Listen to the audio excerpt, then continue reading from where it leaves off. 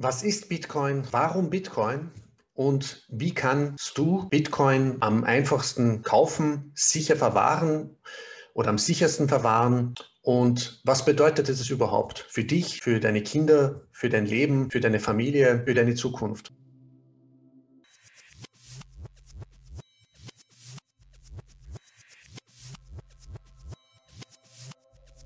Ich möchte diese Bitte sozusagen endlich eine möglichst verständliche Erklärung oder verständliche Darstellung von Bitcoin nachkommen. Äh, Ich habe viele deutschsprachige Zuhörer, Zuhörerinnen, Abonnenten auf dem YouTube-Channel, auf meiner Podcast-Plattform. Mein Name ist Kivan Davani. Ich bin der Host, der Moderator, der Gründer der Total Connector Show zu allen möglichen Themen, aber spezifisch zum Thema Bitcoin, die Total Bitcoin Podcast Show und meine verschiedenen Total Bitcoin Podcast Plattformen. Ich möchte als erstes mal die Essenz, die sakrosankte Essenz von Bitcoin kurz mal erklären. Und das ist nun mal Bitcoin als Geld, ja, und jetzt nicht als aus technologischer Sicht oder die verschiedenen technischen Erklärungen. Also Bitcoin ist Geld, Bitcoin ist antifragil. Das bedeutet auch, dass es wie ein kleines Kind, das sich im Dreck und Schlamm herumwühlt, dessen Immunsystem auch immer stärker wird. Also es ist, was Bitcoin nicht umbringt, macht ihn nur stärker. Bitcoin existiert jetzt, wir haben das Jahr 2020, seit circa 12 Jahren. Und gehen wir mal wirklich zum Kern, zum Samen, zur sakrosankten Essenz von Bitcoin. Was ist es? Du kennst sicher Gold. Gold haben wir schon seit vielen tausend Jahren. Das ist etwas Greifbares, etwas, was die allermeisten oder jeder Mensch eigentlich versteht. Ja, es ist ein gelb schimmerndes oder leuchtendes Metallchen. Vor allem Gold ist knapp, relativ knapp. Wir haben ca. 200.000 Tonnen an Gold, schätzungsweise, ja, die wir jetzt sozusagen seit tausenden von Jahren quasi geschürft haben oder gemeint haben, wie man so schön sagt, entdeckt haben, produziert haben. Und jedes Jahr kommen ca. 2% dazu. Das sind ca. 3.000 Tonnen. Ja. Und Bitcoin im Vergleich dazu hat eine absolute Knappheit. Das bedeutet, es gibt nicht mehr als 21 Millionen Bitcoin. Das heißt, der letzte Bitcoin wird im Jahr 2141, also das ist eine sehr, sehr lange Zeit noch, erst gemeint werden. Ein Bitcoin entspricht den Untereinheiten Satoshis. Das sind also ein Bitcoin entspricht 100 Millionen Satoshis, so wie 1 Euro 100 Cent entspricht. Das sind also insgesamt dann, wenn man das in totaler Anzahl betrachtet, 2 Quadrillionen 100 Billionen Satoshis. Im Jahr 2140 oder 2141, je nachdem, wird der letzte Bruchteil eines Bitcoins gemeint und alle 4 Jahre wird die sogenannte Blockbelohnung, ja, also das, was die Miners quasi produzieren, also indem sie ein Rätsel lösen, bedienen. Diese Blockbelohnung wird alle 4 Jahre halbiert. Das heißt, im Jahr 2009, sozusagen die Genesis, ja, als die ersten Bitcoins gemeint wurden pro Block 50 Bitcoin pro Block gemeint. Und alle 4 Jahre halbiert sich. Das heißt, wir haben jetzt 6,25 Bitcoins im Jahr 2020. Die nächste Halbierung findet im Jahr 2024 statt. Das heißt, pro Block werden immer diese Blockbelohnungen um die Hälfte reduziert. Im Jahr 2024 sind es dann von 6,25 auf 3,25 halbiert. Was sind die fundamentalen Eigenschaften oder Adoptionseigenschaften? Bitcoin ist absolut und total dezentralisiert. Es ist erlaubnislos, man braucht keine Erlaubnis. Es ist konfiskationsresistent, ja, man kann es nicht konfiszieren. Es ist zensurresistent, es ist auch anfallsresistent, ja, und es ist tatsächlich im Gegensatz zum heutigen monetären, unethischen und kriminellen Zentralbankensystem, das Fiat-System, ein gesundes, ethisches und vor allem härtestes Geld. Es hat ein absolutes Limit, und das kann man nicht oft genug betonen, von 21 Millionen. Und weitere magische Sauce sozusagen dazu sind die Halbierungen und die Schwierigkeitsanpassung, die in Stein oder in den Code, in den Urcode gemeißelt sind. Siehst du natürlich auch eine Grafik, wie das ausschaut, quasi, und zwar vom Anbeginn an 2009. Ja, das ist quasi diese Schwierigkeitsanpassung. Das heißt, es wird immer weniger und weniger, die Bitcoin in Millionen, ja. Das heißt, es wird immer weniger und weniger und immer knapper und knapper. Und das ist ganz wichtig zu verstehen. Das Stock-to-Flow-Ratio ist auch ein Begriff, den man immer wieder hört. Vorhin erwähnt, wie viel Gold es gibt und wie viel jährlich dazukommt. Das ist die sogenannte Inflationsrate. Ja. Aber Stock-to-Flow bedeutet einfach von irgendeinem Gut, ja, von irgendeinem Ding, das existiert. Das kann jetzt Silber oder Gold auch sein, ja. Das, was da ist, also bei Gold wissen wir, sind es schätzungsweise 200.000 Tonnen und jährlich kommen 2% dazu oder 1,8 bis 2% dazu. Vorausgesetzt natürlich, es bleibt auch so und es kommen nicht noch mehr bessere Technologien, bessere Mining-Technologien, Schürfungstechnologien oder andere Fundstätten, sei es auf der Erde, auf dem Meeresgrund oder auf Asteroiden oder sonst irgendwo. Gold hat circa eine Stock-to-Flow-Ratio, ja, irgendwo zwischen 58 und 62, ja, je nachdem, von welchen Zahlen man ausgeht. Das heißt, es braucht circa, sagen wir mal, durchschnittlich 60 Jahre, um den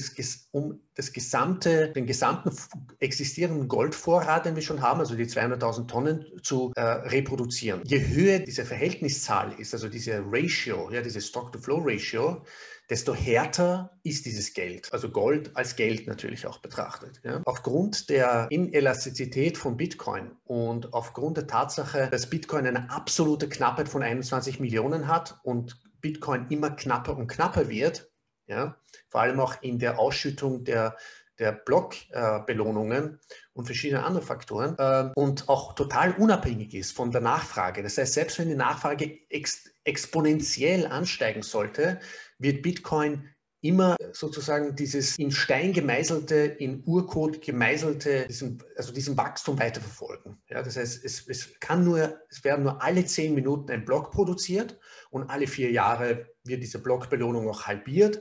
Das heißt, es ist schon alles vorprogrammiert. Ja. Und dieses Stock-to-Flow-Ratio wird demnach im Jahr 2025 schon bei 100. Das heißt, weit höher als Gold sein. Bitcoin im Jahr 2035 wird überhaupt ein Stock-to-Flow-Ratio von etwa 400 haben. Also extrem, extrem hoch. Und das zeigt eben ja die Härte, ja, die absolute Knappheit und inhärenten Wertzuwachs. Ja, oder es sind eigentlich auch die Eigenschaften, die so inhärent sind. Ja. Oft sprechen die Leute von inhärentem Wert, aber eigentlich sind es die inhärenten Eigenschaften. Und das macht es das beste Geld aus, weil es eben inhärent in sich diese monetären Eigenschaften hat. Den täglichen Stock-to-Flow und den Preis. Weil, wie gesagt, das fluktuiert natürlich immer wieder, aber wenn man wirklich herauszoomt und sich anschaut vom Jahr 2009, 2010 und sich anschaut, wie diese Kurve sich entwickelt,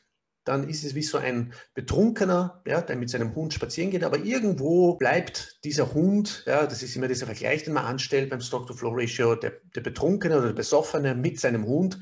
Also irgendwo geht er vielleicht rechts, links und so weiter von der Bahn weg, ja, aber irgendwo bleibt er dann doch, irgendwie finden sich die beiden immer wieder.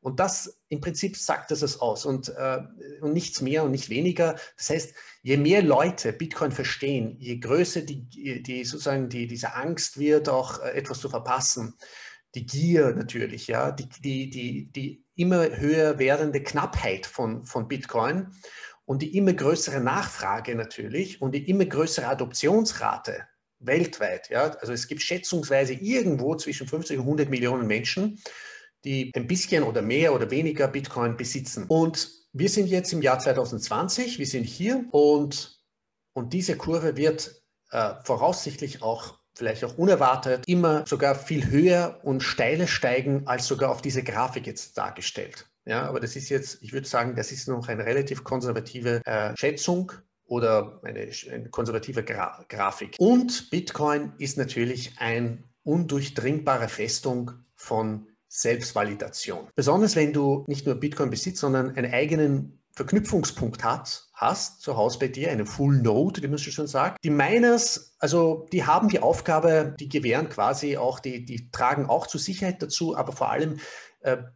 produzieren sie die Blöcke.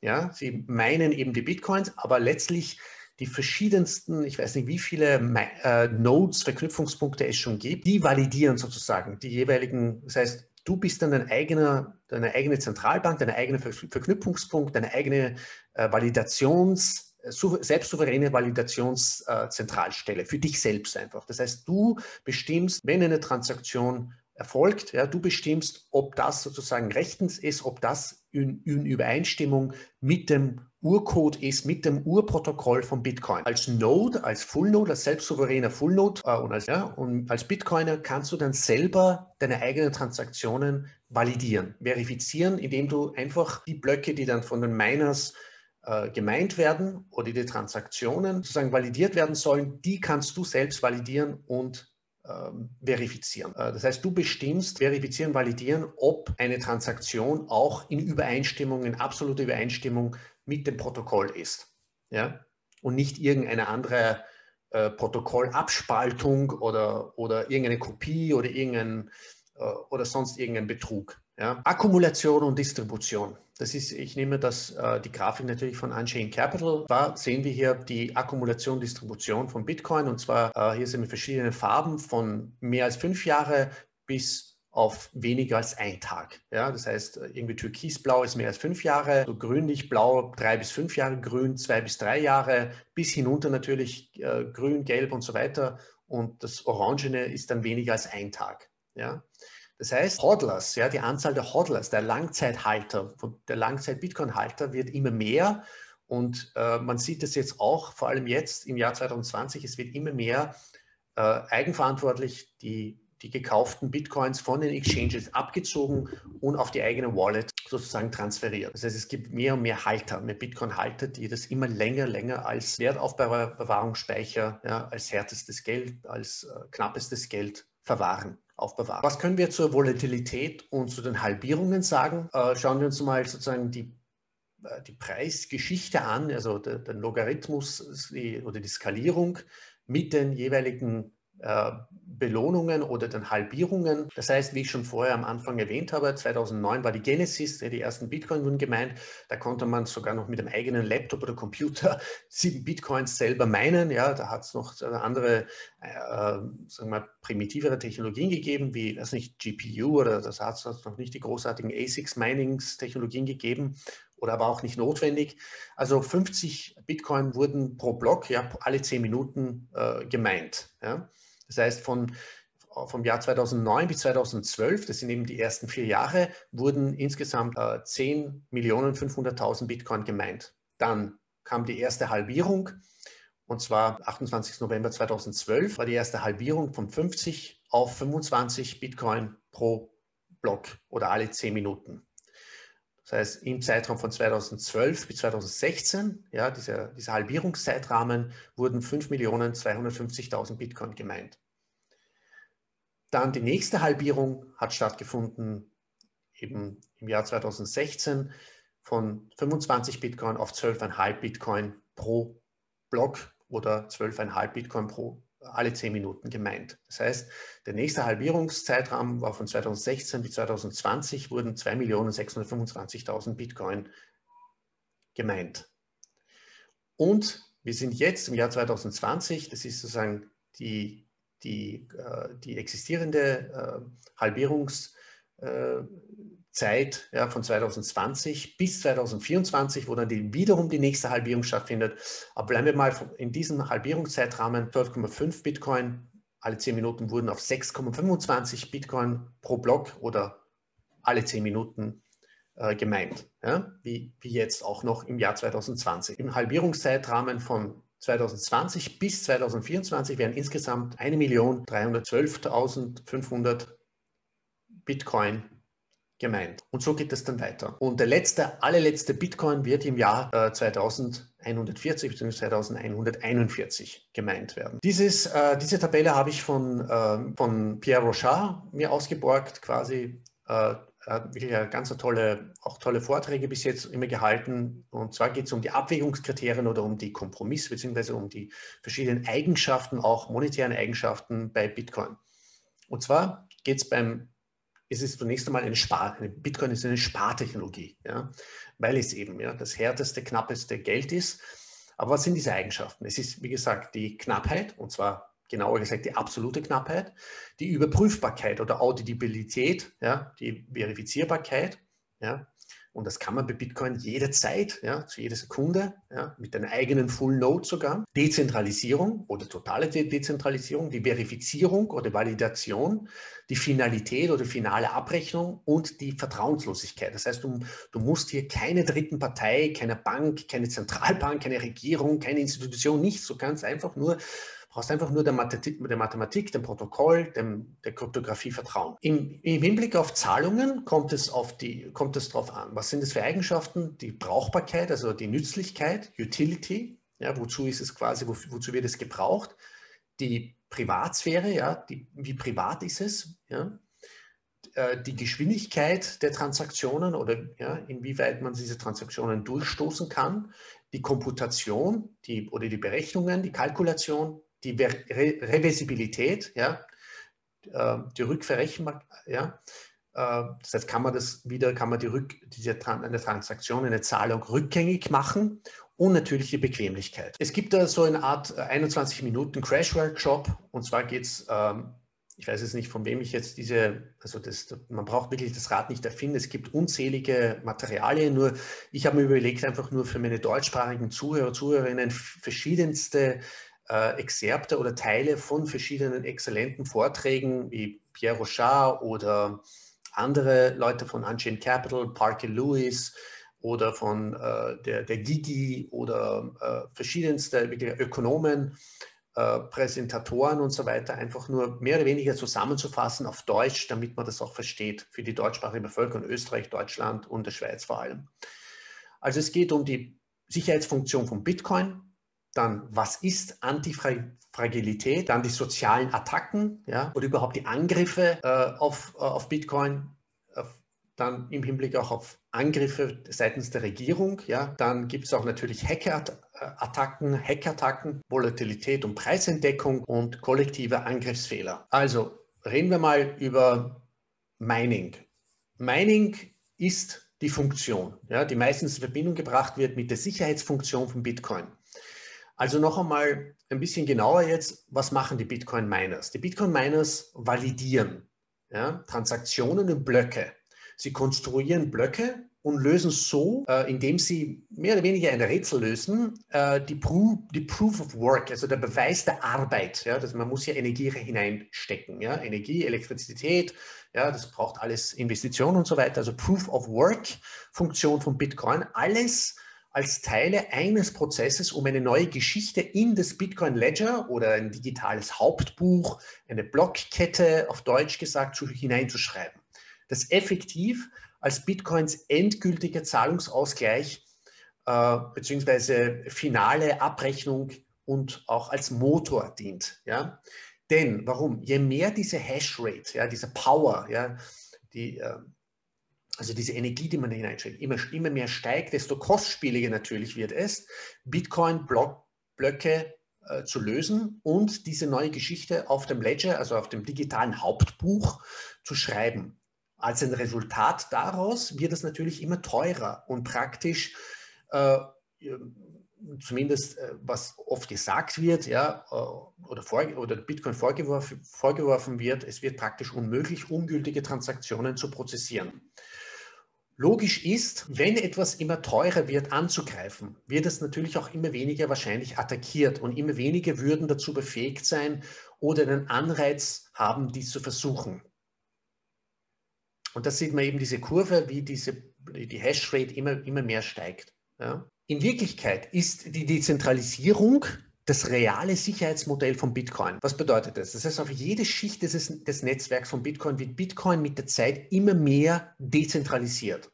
Das heißt, je mehr die Adoption zunimmt, halten immer mehr Menschen einen kleineren und kleineren Anteil des Netzwerks und der Wert steigt als eine Funktion dieser Adoption oder der Adoptionsrate. Das heißt, absolut limitierte Knappheit, absolut limitierte Menge von Bitcoin, die 21 Millionen, plus der zunehmenden Adoption ist ein immer größerer Wert.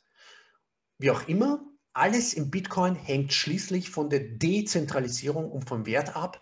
Und das ist es, was das Netzwerk absichert. Dezentralisierung ist die Garantie, dass es jemals nur 21 Millionen Bitcoin geben wird und warum die Adoption aus diesem Grund auch zunimmt. wie man auf dieser Kurve auch anschaulich sehen kann.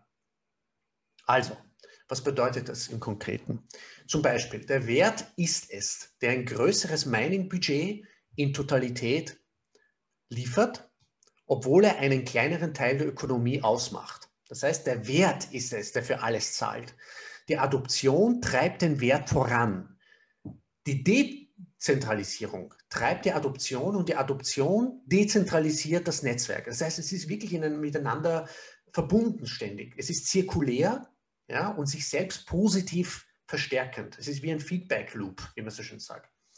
Was will ich damit sagen oder was soll damit gesagt werden? Das Sicherheitsmodell von Bitcoin ist viel dynamischer, als sich lediglich auf die Miners zu verlassen. Die Miners werden für einen Job bezahlt, für eine Arbeit und nichts mehr. Bitcoin ist sicher, weil immer mehr Menschen zunehmend den Wert schätzen, aber ein prinzipieller Grund, warum immer mehr Menschen den Wert von Bitcoin schätzen, liegt darin, weil das Vertrauen und die Zuverlässigkeit in das Netzwerk konsistent, ja, und zuverlässig durch Bitcoins antifragile Natur verstärkt wird, die nur aufgrund ihrer Dezentralisierung existiert.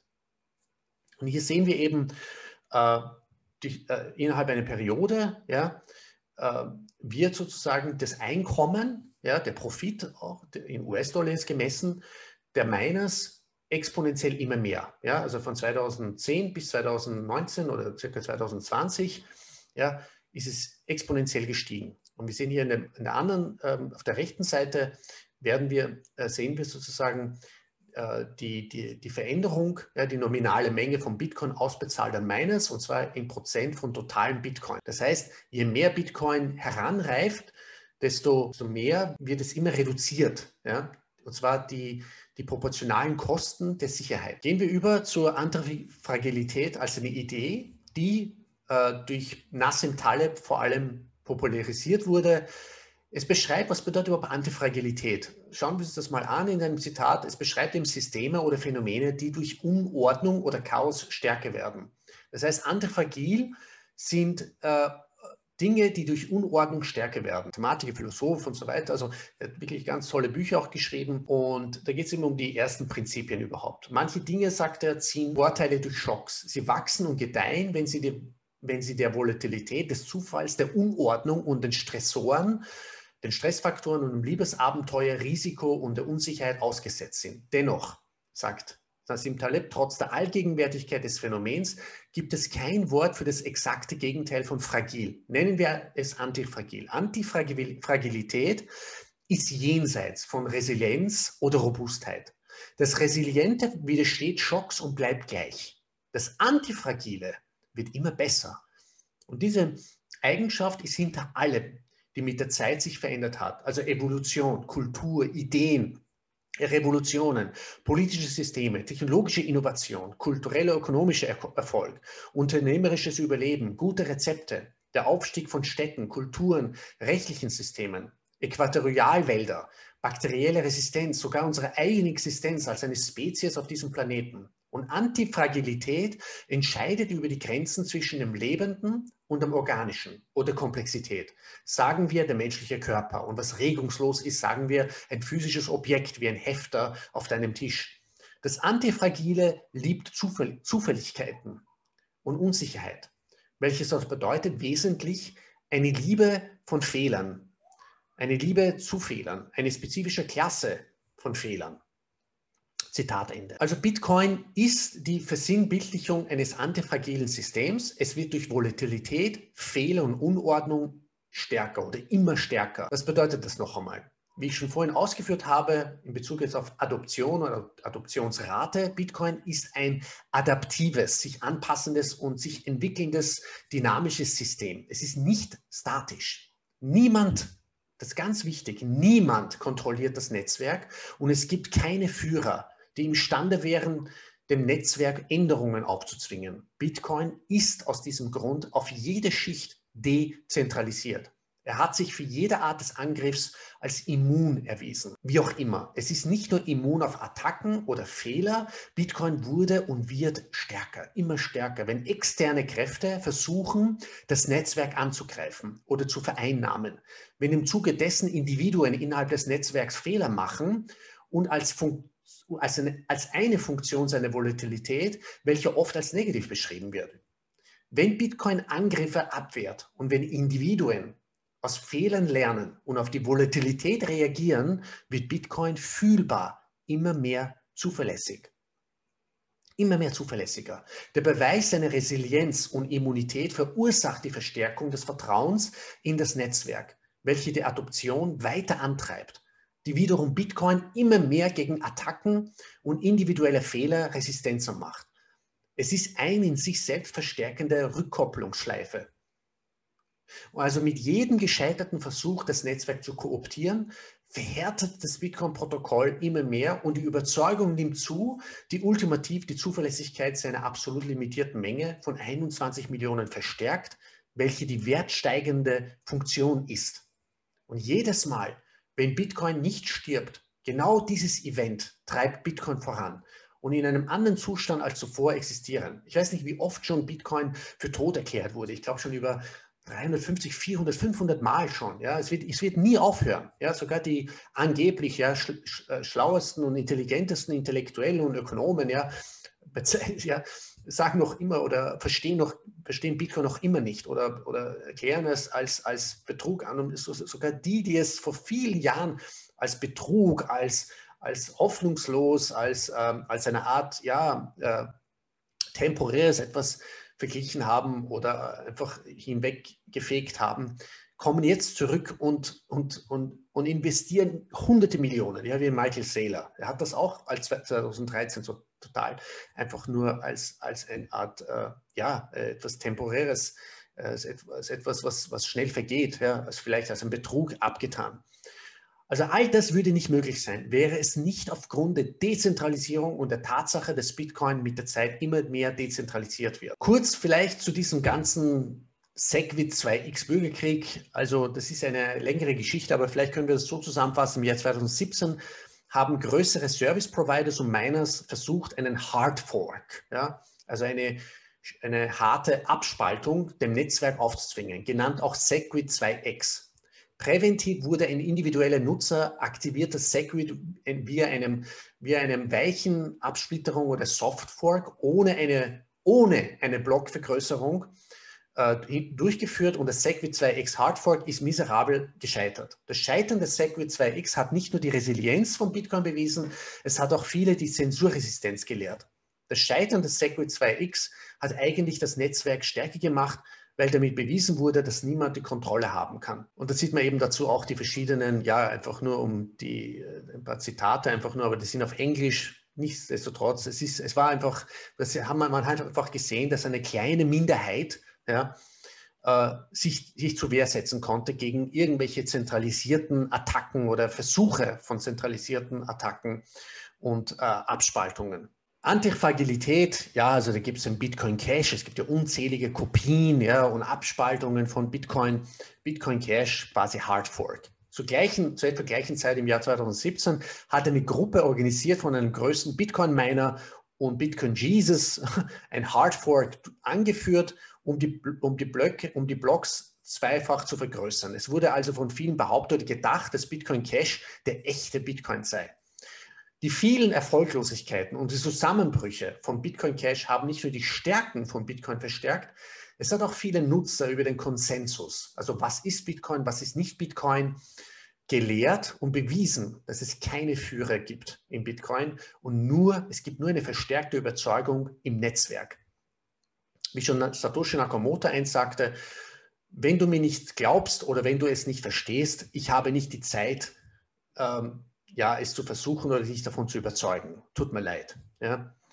Aber das ist deshalb, warum ich jetzt auch diese relativ kurzen Präsentationen mache. Es gibt eine ganze Liste von 44 Bitcoin-Abspaltungen oder Tokens oder Shitcoins. Ja. Also nichts kommt Bitcoin gleich. Es sind alles nur Abspaltkopien. Es gibt nur Bitcoin und es gibt Shitcoins und dazwischen gibt es nichts. Ja? Antifragilität beziehungsweise Thema, also vielleicht kurz mal zu diesen Altcoins oder Shitcoin-Saison, vor allem im Jahr 2017 sehr stark geworden. Bitcoin kann und konnte nicht kopiert werden. Also seit Bitcoin kreiert wurde, hat es Tausende, zigtausende vielleicht Cryptocurrencies gegeben, die gestartet wurden und oft im Versuch, einige wahrgenommene oder angebliche Fehler im Bitcoin zu verbessern. Entweder war es zu langsam, es konnte nicht genügend Transaktionen durchlaufen, es sei nicht Turing komplett, das heißt zu starr und nicht genügend dynamisch, hat man dem Bitcoin vorgeworfen. Also um sicher zu sein, sind all diese Kopien Angriffe auf Bitcoin. Sie versuchen sozusagen Verbesserungen herbeizuführen und die Dominanz von Bitcoin zu ersetzen.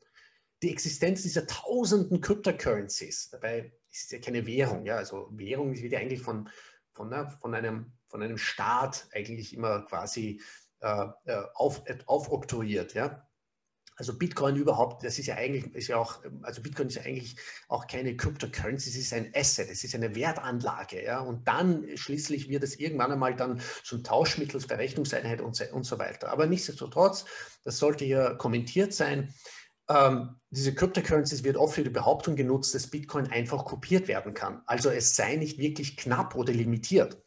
Also obwohl es tausende Male versucht wurde, bleibt die Dominanz, vorherrschende Dominanz bei etwa, je nachdem, welche Zeitrahmen man jetzt berücksichtigt, zwischen 70 und 95% des Wertes. Also eine Währung 70 bis 90% und Tausende machen 10 bis 30% aus. Also welche Metrik auch angewandt wird, der Markt sendet ein klares Signal. Bitcoin ist irgendwie anders.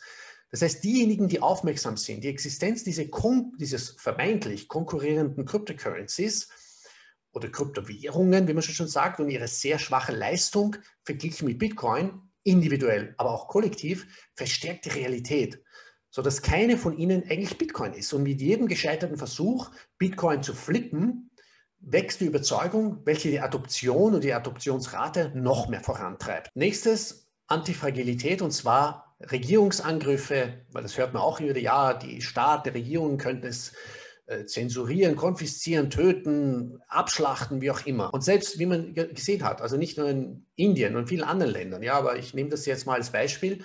2018 die indische Zentralbank von Indien, die RBI, hatte ein Verbot ausgesprochen, dass die Bankeninstitutionen daran hinderte, Cryptocurrencies inklusive Bitcoin zu handeln oder zu irgendwelchen Firmendienstleistungen zu erbringen, die solche Aktivitäten erleichtert haben. Nachdem das Verbot zunächst temporär aufrechterhalten wurde, hat dann der oberste Gerichtshof in Indien die Legalität der Aktionen der Zentralbank, welche den Handel mit Bitcoin verbietet, einkassiert und für nicht verfassungskonform erklärt. Und diese ganze Episode erschafft nicht nur einen Präzedenzfall, aber sie demonstriert, dass die Regierung eine Nation mit über 1 Milliarde Menschen aggressive Aktionen zwecks Limitierung der Verbreitung von Bitcoin unternehmen kann, ohne dass das Bitcoin-Netzwerk im geringsten unterbrochen würde. Ultimativ wird jedes einzelne versuchte jurisdiktionale Verbot von Bitcoin daran scheitern oder gar das Netzwerk materiell zu schädigen.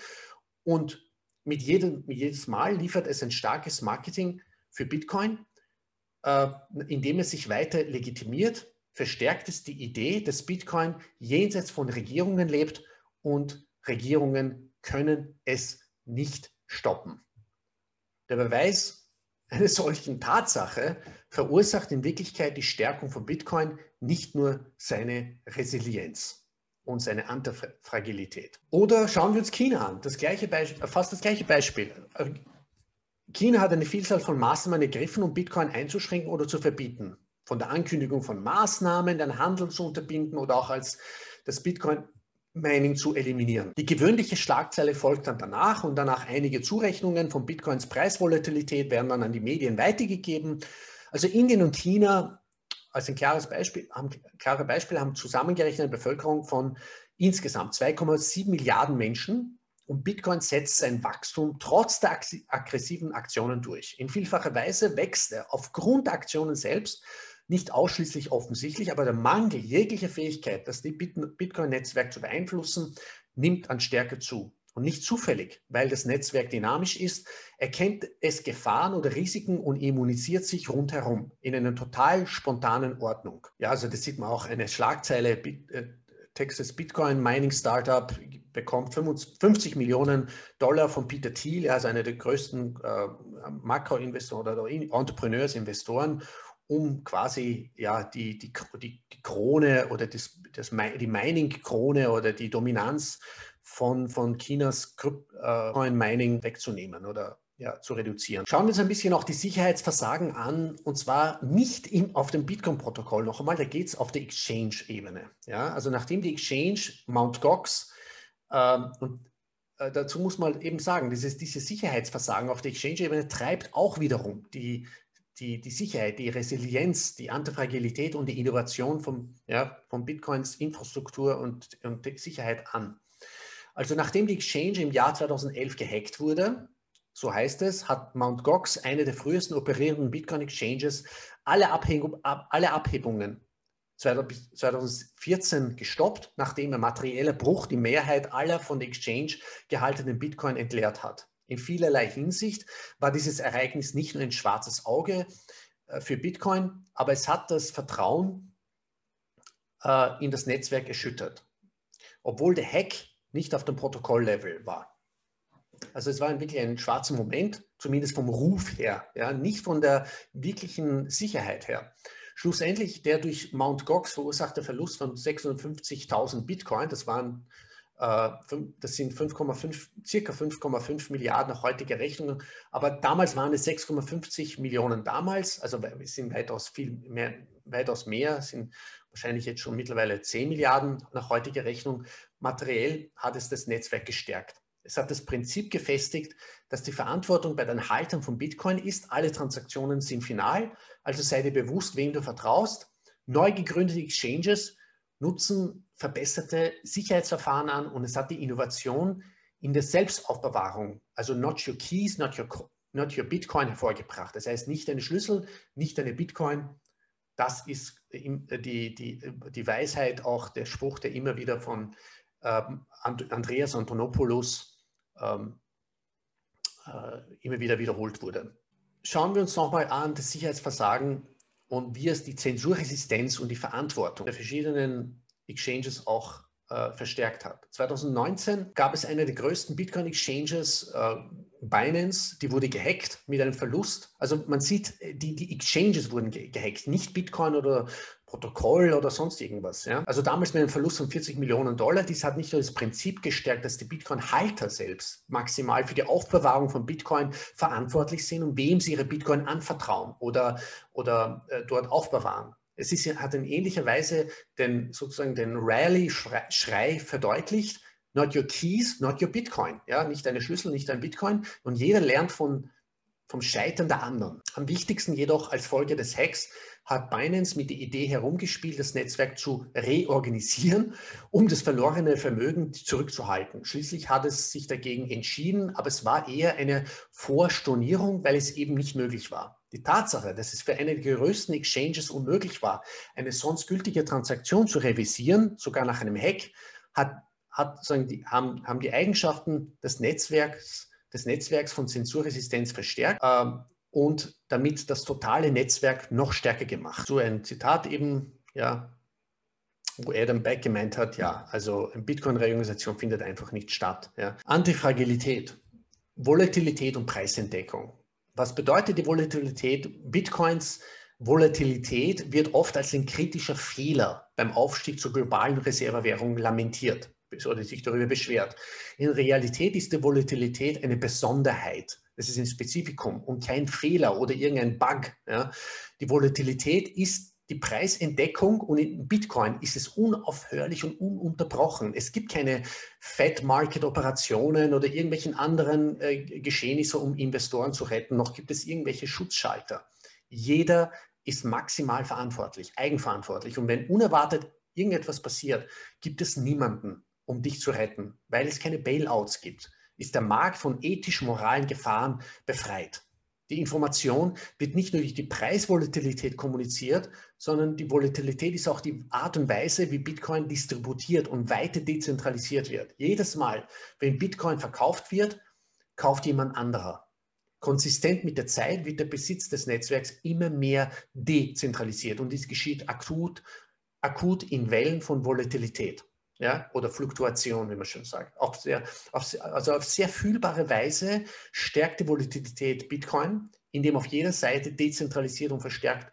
Tulpen mögen sterben, aber Bitcoin stirbt niemals. Also was Bitcoin, wie ich schon am Anfang gesagt, nicht umbringt, macht ihn nur stärker. Was heißt das? Bitcoin ist auf jeder Schicht dezentralisiert. Und aufgrund seiner Natur wird es immer mehr mit der Zeit dezentralisiert. Das heißt, Dezentralisierung und die Zensurresistenz, welche die Dezentralisierung mit sich bringt, sitzt im Kern. Der Kern der Frage, warum Bitcoin antifragiles System gilt. Bitcoin ist ein dynamisch adaptives Sicherheit wird an den Rand des Netzwerks getrennt und damit garantiert, dass jedes Individuum für sich selbst verantwortlich ist. Das Scheitern resultiert im Lernen des Netzwerks, nicht im Tod. Es gibt keine Bailouts und es ist ein System frei von moralisch-ethischen Gefahren, welche die maximale Verantwortung und die langfristige Effizienz antreibt. Zentralbanken managen die Währungen, um kurzfristige Volatilität abzudämpfen, damit die Instabilität kreiert, ja, das aber erst recht die Instabilität kreiert, die wiederum zur Langzeit-Volatilität führt. Andersherum, bei Bitcoin, Volatilität im Bitcoin, nicht nur der Preis, ist für seine Architektur nativ, das heißt einheimisch, in sich selbst, und diese Volatilität stärkt ultimativ die Resilienz und die Antifragilität des Bitcoin-Netzwerks, das zu Langzeitstabilität führt.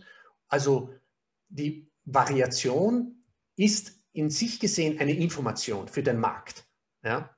Und das sehen wir eben, diese Dezentralisierung sehen wir hier. Also auf der linken Seite die Zentralisierung, ja, im Zentrum die Zentralbanken, rundherum die verschiedenen Banken, ja, und rechts davon haben wir die Blockchain, ja, die Bitcoin-Blockchain, die Verknüpfungspunkte, die Miners, also alle miteinander und das dezentralisierte Netzwerk. Total Bitcoin. Ja. Bitcoin ist antifragil. Bitcoin gewinnt an Stärke durch Unordnung. Es lernt durch Fehler und Volatilität. Ja. Das Zentralbankenmodell tauscht kurzfristige Stabilität für Langzeitvolatilität ein und Bitcoin tauscht kurzfristige Volatilität für Langzeitstabilität ein.